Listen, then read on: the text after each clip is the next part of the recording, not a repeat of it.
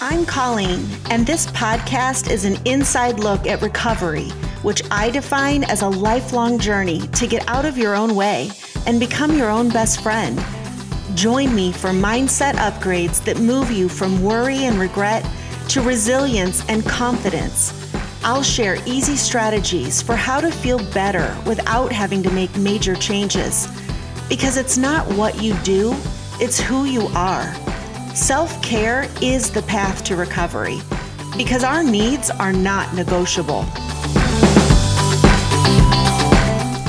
I'm so excited for today's episode.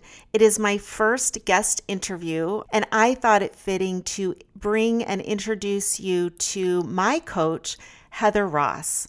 She hosts the podcast Living with Your Child's Addiction and works as a parent support coach for people who are struggling to make sense and support their children as they are dealing with addiction issues and all the things that go with that.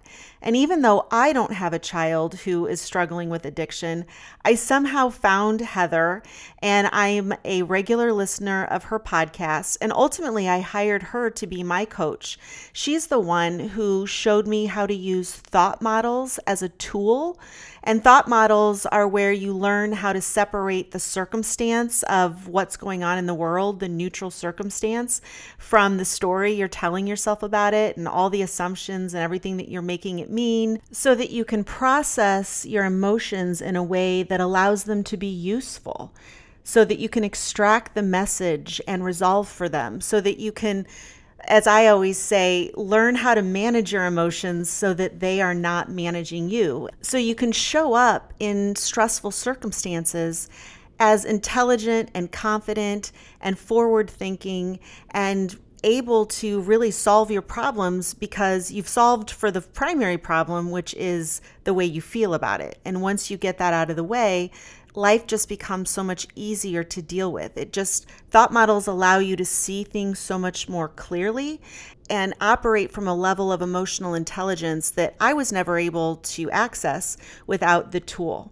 So today, Heather is going to share her story. She lost her 21-year-old daughter about a year ago to an accidental fentanyl overdose. She's going to talk about the grief process and how she uses self-care, and specifically what tools she relies on the most, how she uses self-care to process her grief. Specifically, she's going to share with us the strategy that she came into, thankfully, before her daughter passed away, known as CRAFT, which stands for Community Reinforcement and Family Training. And it's an evidence-based scientific approach to dealing with addiction and dealing with addicted people. Heather credits this approach for the fact that she and her daughter were able to have a beautiful, loving relationship in the last few years of her life and allowed her to love her daughter unconditionally, independent of where she was at in the recovery process. And she credits this tool with the reason why she has no regrets.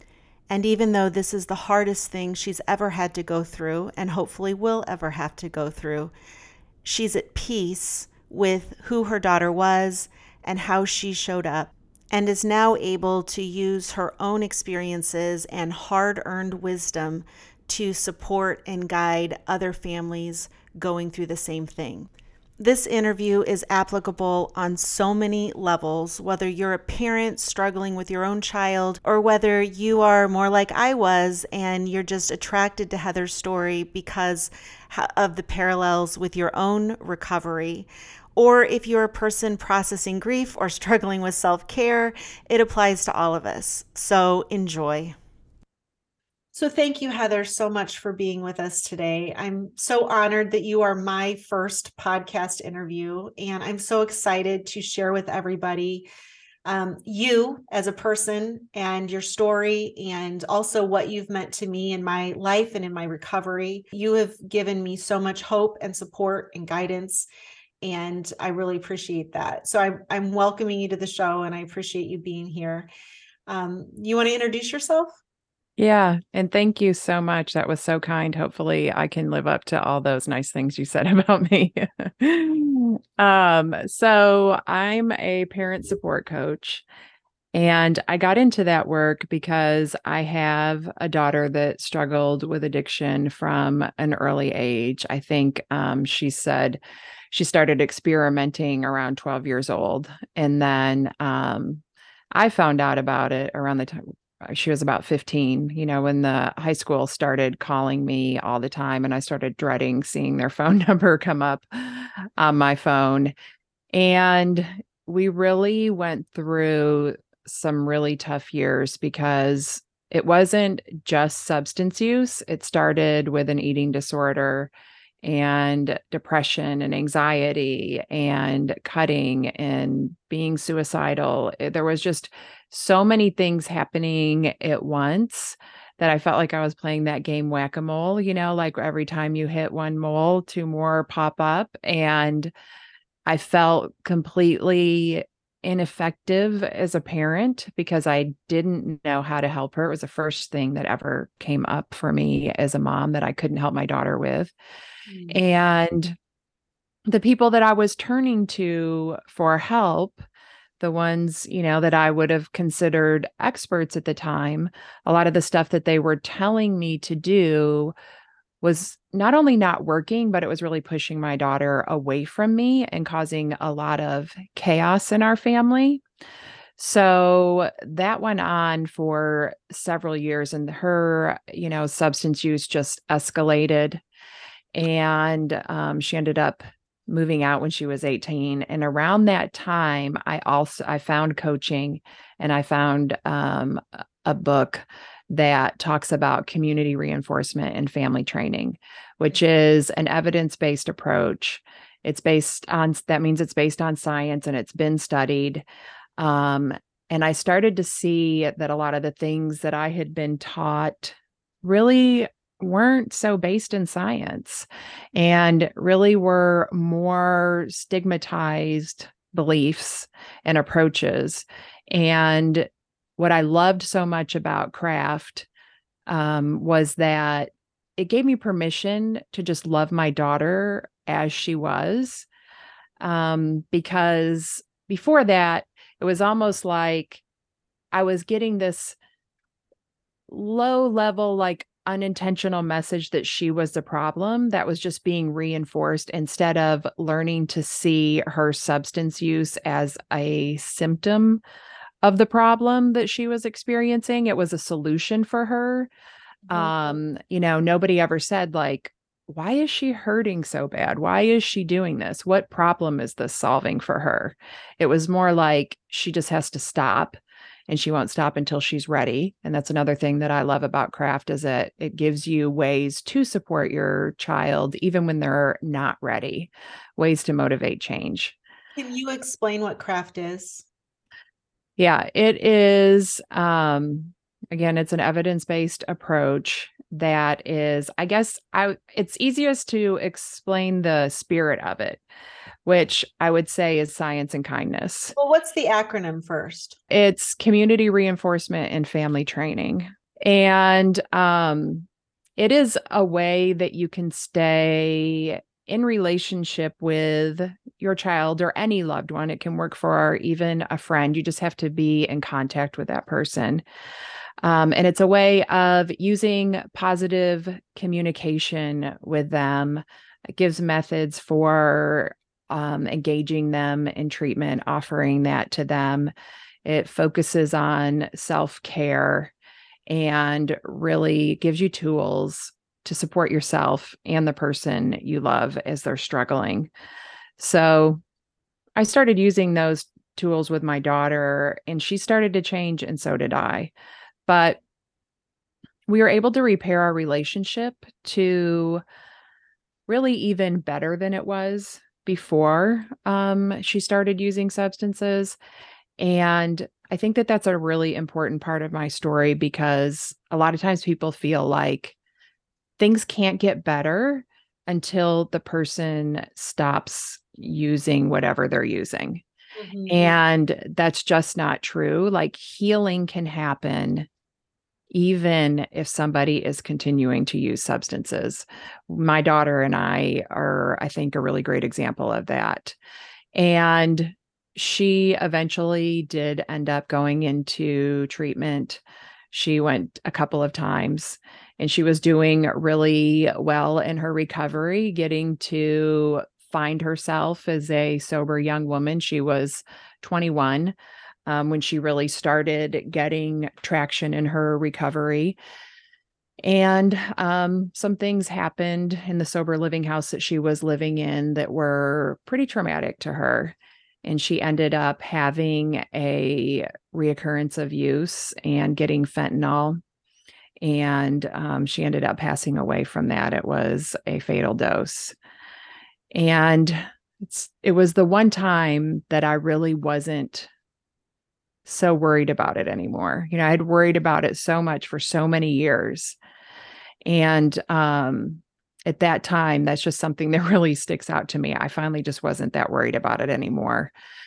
And I think another important thing to mention about that is our last conversation where she called me to tell me that she had used again and that she got kicked out of the sober living home. We had a really loving conversation. Like, I told her that I still, that I loved her, that I was still proud of her, that this one reoccurrence of use did not diminish all of the hard work that she had done over the last 18 months, that she should still be proud of herself.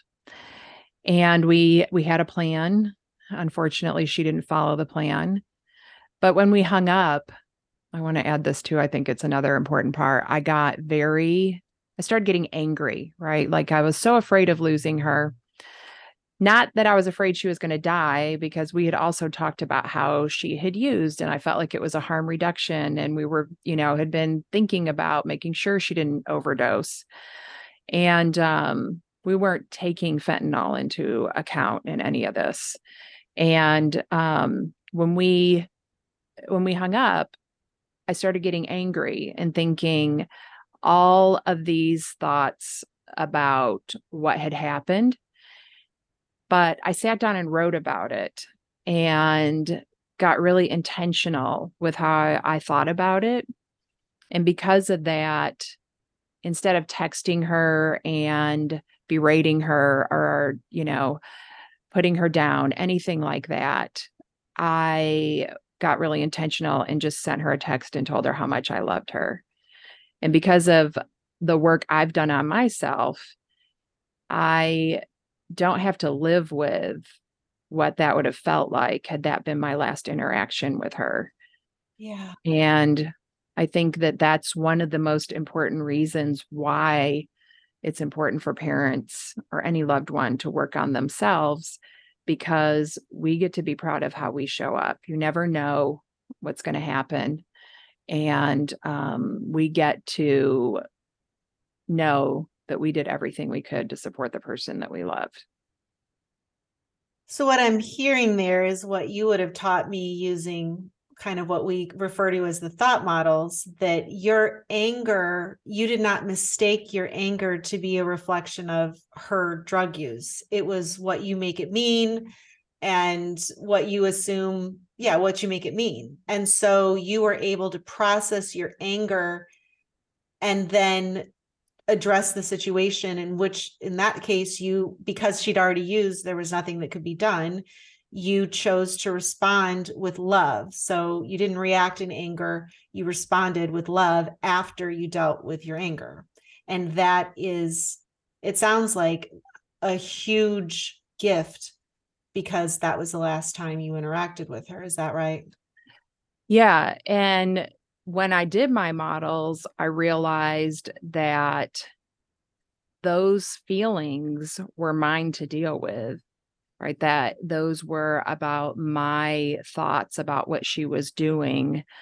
And those thoughts were fear-based. That wasn't how I really felt. So instead of showing up from a place of fear, I was able to intentionally show up from a place of unconditional love and be supportive and also process my anger.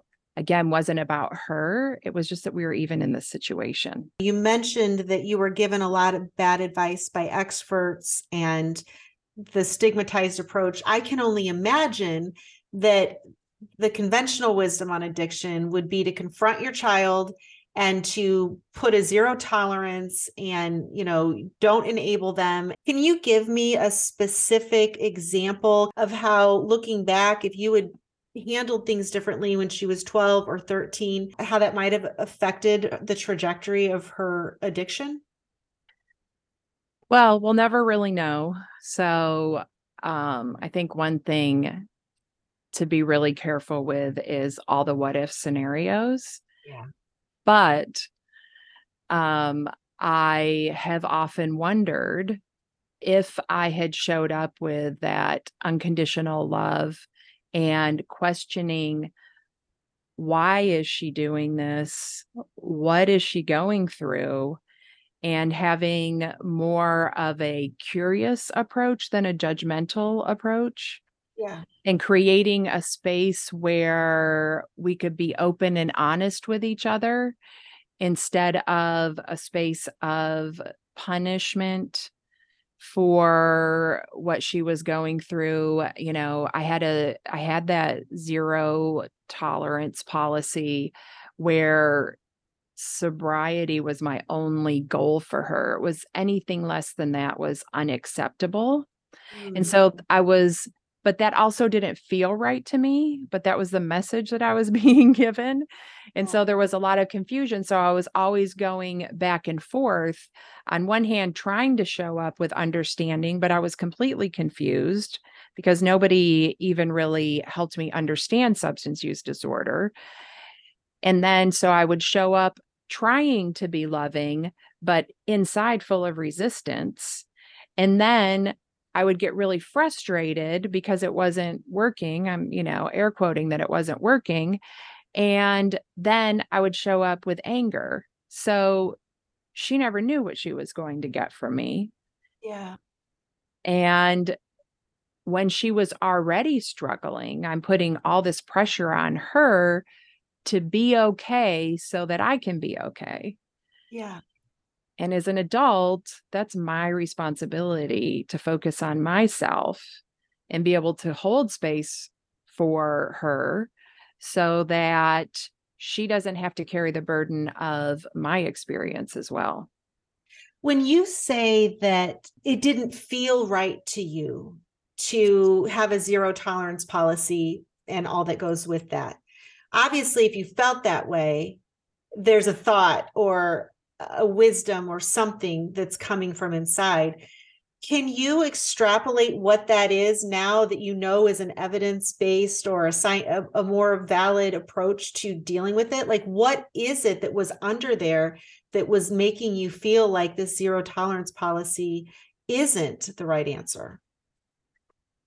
Well, I felt like knowing who my daughter had been before, that something must have happened, that nobody wants to go through this. Like, she was suffering. She was really struggling. She no longer even really wanted to live. Like, something is going on there. I want to know what that is, what she really needs. And but I also was shutting down my intuition and not listening to that inner voice, because having a child struggling with substance use can really kind of impact your confidence. So I didn't, I had lost a lot of confidence in myself because I couldn't help her. But eventually I just was done with all of it. It just I started seeing like nothing that I'm doing is helping, and I'm just creating more chaos. So I decided to stop doing everything that we were doing, which felt completely wrong. And because it felt like I was giving up, but everybody needed a break. Yeah. And giving myself and the rest of the family kind of that space where we weren't frantically doing whatever we possibly could. Like, I feel like that opened up the space for me to find coaching and craft and really get answers. But I had to stop listening to all those voices that had gotten so much louder than mine. Yeah. So that was a process. So your last interaction with her is, and I've heard you talk about it on your podcast, is actually one that you feel proud of and that you feel blessed that you handled it right and that the last thing she knew from you was love. Yeah, absolutely. So I imagine that how does that affect the grieving process? You know, I mean, obviously the alternative would have been, you're a loser, I'm done with you, I'm not putting up with this anymore, you're cut off. Like, talk to me a little bit about the grieving process and how that manifests as a gift in your life to know that you sent love. Well, I can't even imagine, as as hard as it is, knowing that I showed up for her the best way that I possibly could. I can't even imagine how it would be torture if that was our last interaction had been something that I wasn't proud of. And, I know I've watched her dad, who did not have spent many years not having a close relationship with her. They had really just started talking again before she died. I watch what he goes through. And so I feel his pain. So I can only imagine, I always am able to at least go back to that. And when I go down the road of the what ifs, reminding myself that I just did the best I could with what I had. Like, how far back would I have to go with my what ifs to avoid this? Right. Yeah. Have you ever seen that movie, The Butterfly Effect? Oh, it's been years. Yeah. Yeah. Well, remember how he kept going back in time, trying to change things. And every time he changed something, something else went wrong. And I Oh, think about that movie a lot because I don't know what it would have happened with one change here or there. and And there so is, I stop. I mean, that's a what if, is it's not real. There's only what is. So it sounds to me like self-care. Okay, let me cut that. It sounds to me like what shifted in your relationship with your daughter is that you stopped focusing on her, if that's what I heard, and started more looking at what was going on with you, which of course we call that self-care. So it sounds like self-care changed the way you related to your daughter when she was alive. Um, how is self-care then shown up for you in your grief?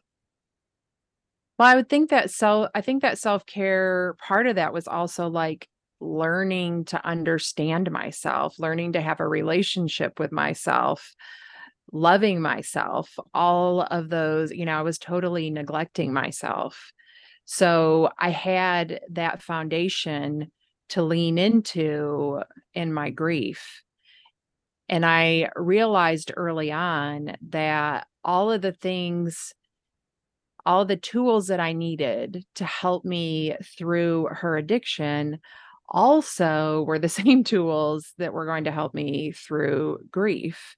So even just in the very early days, focusing on the basics, which it's so easy to forget, like making sure that I slept and that I drank water and that when I could, I got up and moved around. Like, I didn't feel like working out or anything, but I would like walk to my mom's or move my body somehow. Um, and just kind of like going back to the things that I did before when she was in active addiction and things were hard. All of those skills served me well in grief. And I was used to spending time like knowing if I was really struggling, searching for, I'm into energy healing and sound baths and meditation and, the breath work I recently discovered too, like reaching out for extra help when I need it, going to counseling, all those things I consider to be part of my self-care routine. And really, I'm like, whatever I need to get through this, Yeah. because we only have one life, and I want to be able to, even though I'm experiencing this intense grief, I can also experience joy if I'm open to it and taking care of myself.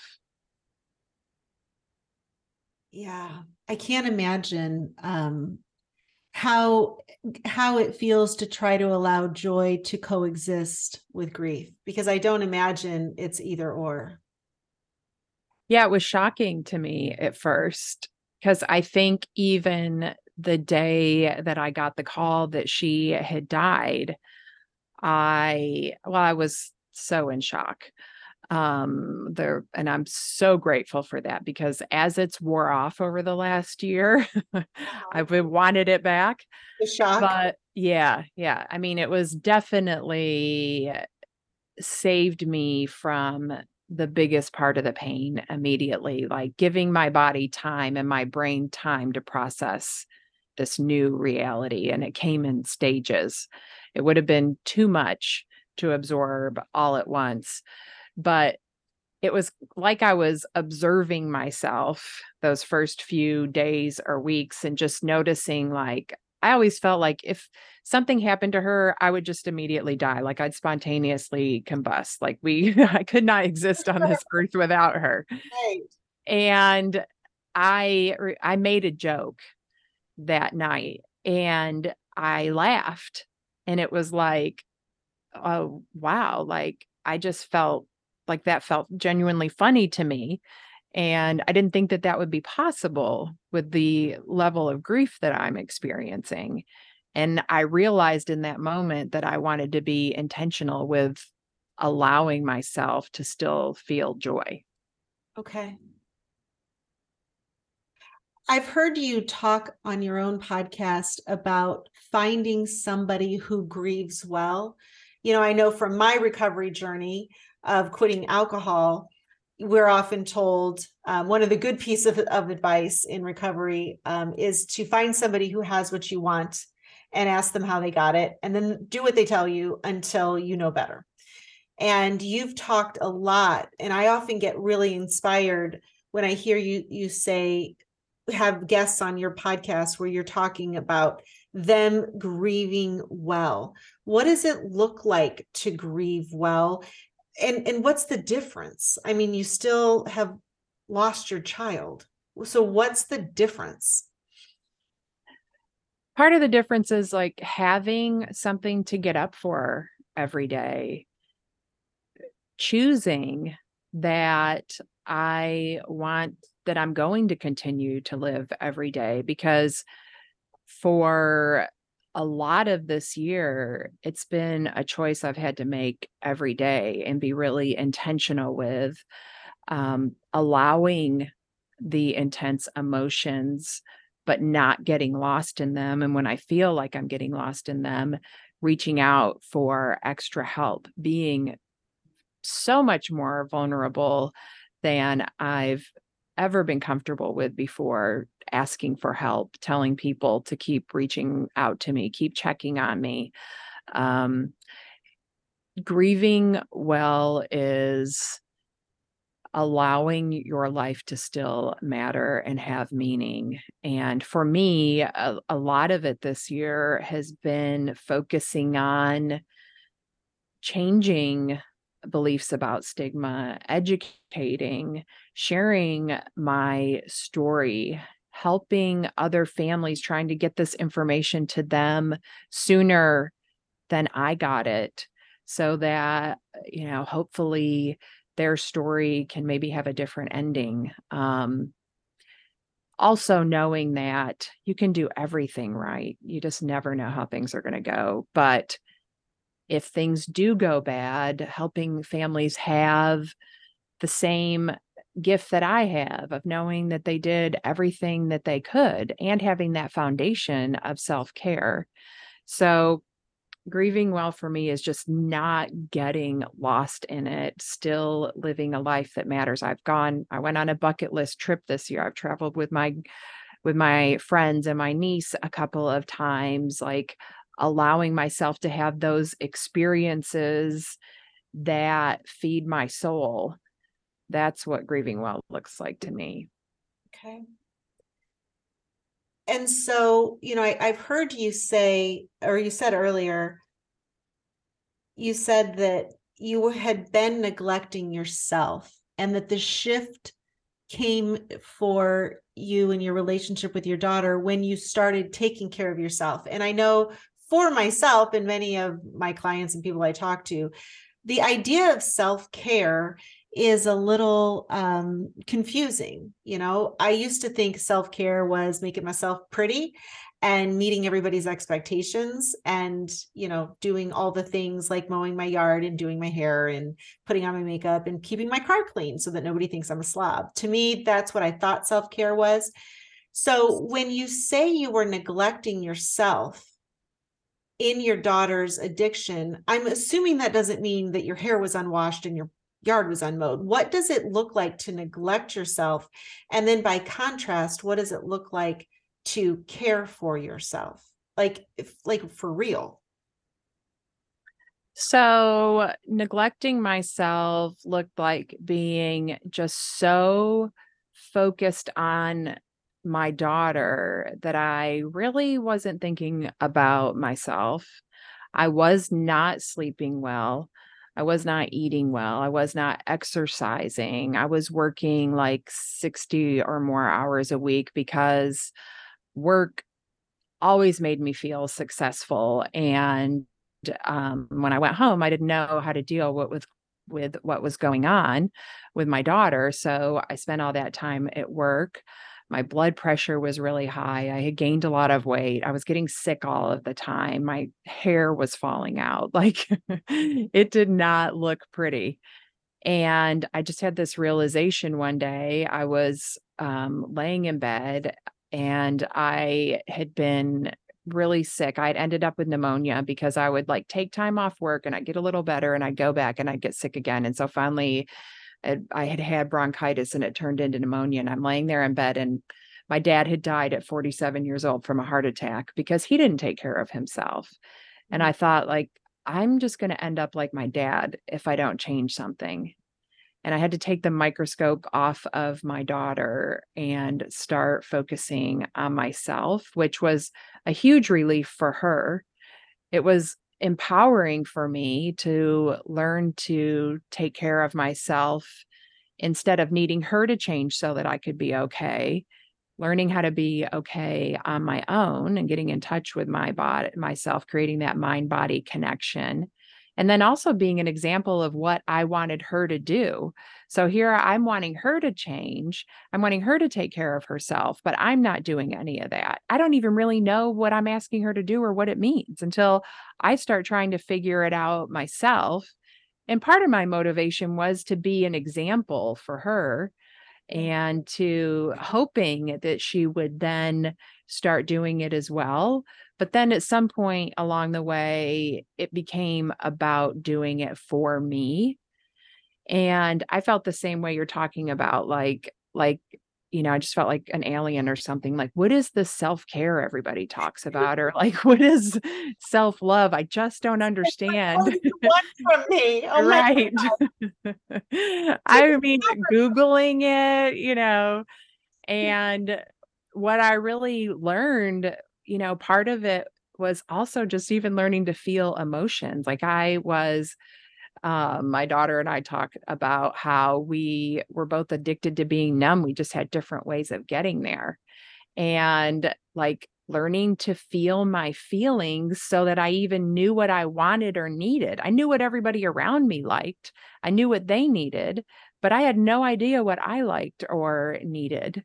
So once I got in touch with my feelings, which was a process, it wasn't like I just decided to do it and it God. Right. happened. I had to like read books about feeling feelings Yeah. and like intellectualize my way into understanding what an emotion in my body felt like and what it meant to me.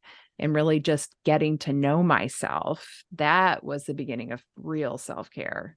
Well, and I imagine that practicing self care, you had to get over some big hurdles of your own emotions, because what does letting go feel like? I mean, the reason you're doing all those things is because you don't want to deal with the fear that you're going to lose her. So you're trying to control your fear by getting her to march in step with whatever you want her to do. So what did that shift feel like? I mean, was it liberating or was it like really painful, or both? It was pretty liberating. It was just really letting go of other people having the answers for me. And it was empowering to start to look inside of myself for the answers, to start listening to my intuition, to stop caring what anybody else thought about me, because that was a huge part of it too. Like, going to counselors and her talking about how much she hated me in the early years and defending myself and thinking like how I look to all of these people, every doctor that we're taking her to. I just didn't care anymore. And that was liberating. I think I was just pushed to the point where I just had to make this serious change Yeah. or it was going to kill me. And so it felt that serious to me, and it made it easier to just let it all go. And I love your answer about it being liberating. And we all give lip service to not caring what other people think of us. Why is it so hard? If true self-care is liberating, which I find it is too, why does it take us so long to figure that out? I Well, don't. I think part of it is just like not really knowing what it is. Yeah. Like we were both saying, the thinking that it's bubble baths and stuff, and you're like, well, I still like feel numb or not in control of my life, even though I've done all these things that are supposed to be self-care. I don't think that we talk about it enough, what it really is, what it really means. And nobody really wants to feel unless now I do, because I understand it and I understand that how to manage my emotions. But before, when I felt at the effect of them, the last thing I wanted to do was feel them. That was how I ended up finding numbness as the solution. I couldn't figure out how else to get rid of them. So I'm just going to be numb. Yeah. Yeah, I think it's a lack of understanding of, I mean, we're all taught to control our behaviors and to mask our emotions and just give out the ones that are socially appropriate. So Yeah. And in this process, too, something that I decided to do was like, I'm not going to pretend that I'm okay when I'm not. So I'm not going to care what people think. If people think that I'm grieving too long or that my grieving doesn't look like it should or whatever, I'm just going to feel what I need to feel, because I'm not going to go back to shoving everything down and causing physical pain in my body because I'm not taking care of my emotions and just allowing them to process. yeah. So what advice would you have for somebody that's dealing with acute grief in terms of, I guess uninformed instinct of how to grieve versus really an intelligent approach that includes self-care? What are some things that people might think that they're doing that's helping that doesn't? I mean, have you experienced anything like that where you thought something would help, but ultimately it turns out to not be self-care? I think that the most important thing is allowing yourself space, a lot of space. and allowing yourself the opportunity to try something, and if it doesn't work, to try something else. Like just giving yourself more grace than you can possibly imagine ever giving yourself.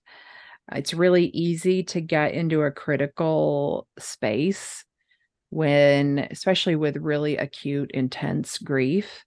My brain was offering me a lot of junk to filter through when I was already exhausted. I didn't, have the energy or the brain power to really manage. So I just had to give myself tons and tons of compassion and grace. I think that that's probably the most important thing that anybody can do, and not allowing other people to keep their discomfort about your discomfort. So a lot of people experience this pressure to be okay because other people are uncomfortable with not being able to help you and seeing you in pain, and allowing people to keep that for themselves. Don't take it on, like you're already doing enough, and allowing them that discomfort on their own. Allow them to manage it instead of taking that on. And doing, like, if it feels good to talk about the person that died, like talk about that person. Whatever feels good to you is okay. Yeah. Helena. Yeah. It's okay to say her name, huh? Yeah. I talk about her all the time. And luckily, I get to talk about her for my job, right? So Yeah. I feel like I have this great advantage because I can talk about her and our life together and use examples. And it's just normal. It's just part of my everyday routine. But outside of that, I talk about her with my friends and with my family, and we're coming up on 1 year since she died. The days planned around her, honoring her. I include her in everything. She's still a part of my life. One thing I've heard you talk about is that how you maintain a relationship with her now that she's passed. Can you just say a little bit more about that so that anybody listening might feel hope, that how you're maintaining a relationship with her? Yeah, it's very similar to what it was like when I was learning how to have a relationship with her when she was struggling with addiction. It was awkward and uncomfortable in all new territory. And it's very similar. Like it's awkward and uncomfortable in all new territory, but I know that that connection's still there. I feel it. There's when I'm open to it, and I'm not in too heavy of a grief place, I always get these funny signs from her. I went to speak at an overdose awareness event, and I said, like, I want you to show me that you're there with me. And the second that I got there to check into my hotel room, it was on the beach in Daytona, and I went out on the balcony and I get this text that said, "Hi, Helena, how's your summer going?" And I was like, I don't get texts for her on my phone. And it just happened to be some army recruiter, like from when she was in high school. She had to have given him my number Uh-huh. 4 or 5 years ago. And now I'm getting the text. I mean, that's not a coincidence. No. And just all these other little things that happen, like the room number we were in and everything. So I just feel like when you're open to it, and you can see those things, those gifts, those messages, you can just have whatever relationship you believe in is available to you. Well, as a mother of four myself, I know that our children are our greatest teachers, and it sounds like Helena's really giving you a run for your money in terms of unconventional relationships. She has. How to participate in a relationship when somebody's determined to do it their own way. So, well, Exactly. That is a great explanation or description of her too. yeah. I so appreciate you being here with me today and sharing your story. And what I'm really interested in is how somebody who's listening might work with you. Can you just take 2, 3, 5 minutes and explain what it is you do, how it is you do it, and how people can work with you and find you? Yeah. So I work with parents one-on-one coaching, helping them focus on themselves, take care of themselves, have connection with their child, and ways that they can support them. I also have a free invitation to change group that meets a couple of times a month. And of course, there's my podcast, and I'm at Heather Ross Coaching on all social media. My Okay. podcast is called Living with Your Child's Addiction, because you have to learn to live with it, like make friends with it, have it be part of your life. Yeah. And my website's heatherrosscoaching.com. Heather Ross with 2 S's, heatherrosscoaching.com. Okay. And the podcast is Living with Your Child's Addiction. Well, Yeah. thank you so much. Thanks for having me. Yeah, we got it done. You were my first guest and got me through it. So thanks. Thanks for listening. If you liked what you heard, please take the time to rate and review the show so that other people can find it. I really appreciate it. And check out the show notes for any resources I've mentioned, including links to follow me on Instagram and join my private Facebook group where I connect with my tribe every day. I love it in there and we have so much fun. And finally, if you're ready to redefine sobriety so that you can feel excited about quitting drinking, follow the link to my 10 Days to Spontaneous Sobriety course, where I will help you eliminate, eradicate, obliterate, cancel your desire to drink. Because looking and feeling your best is addictive too. I'll see you soon.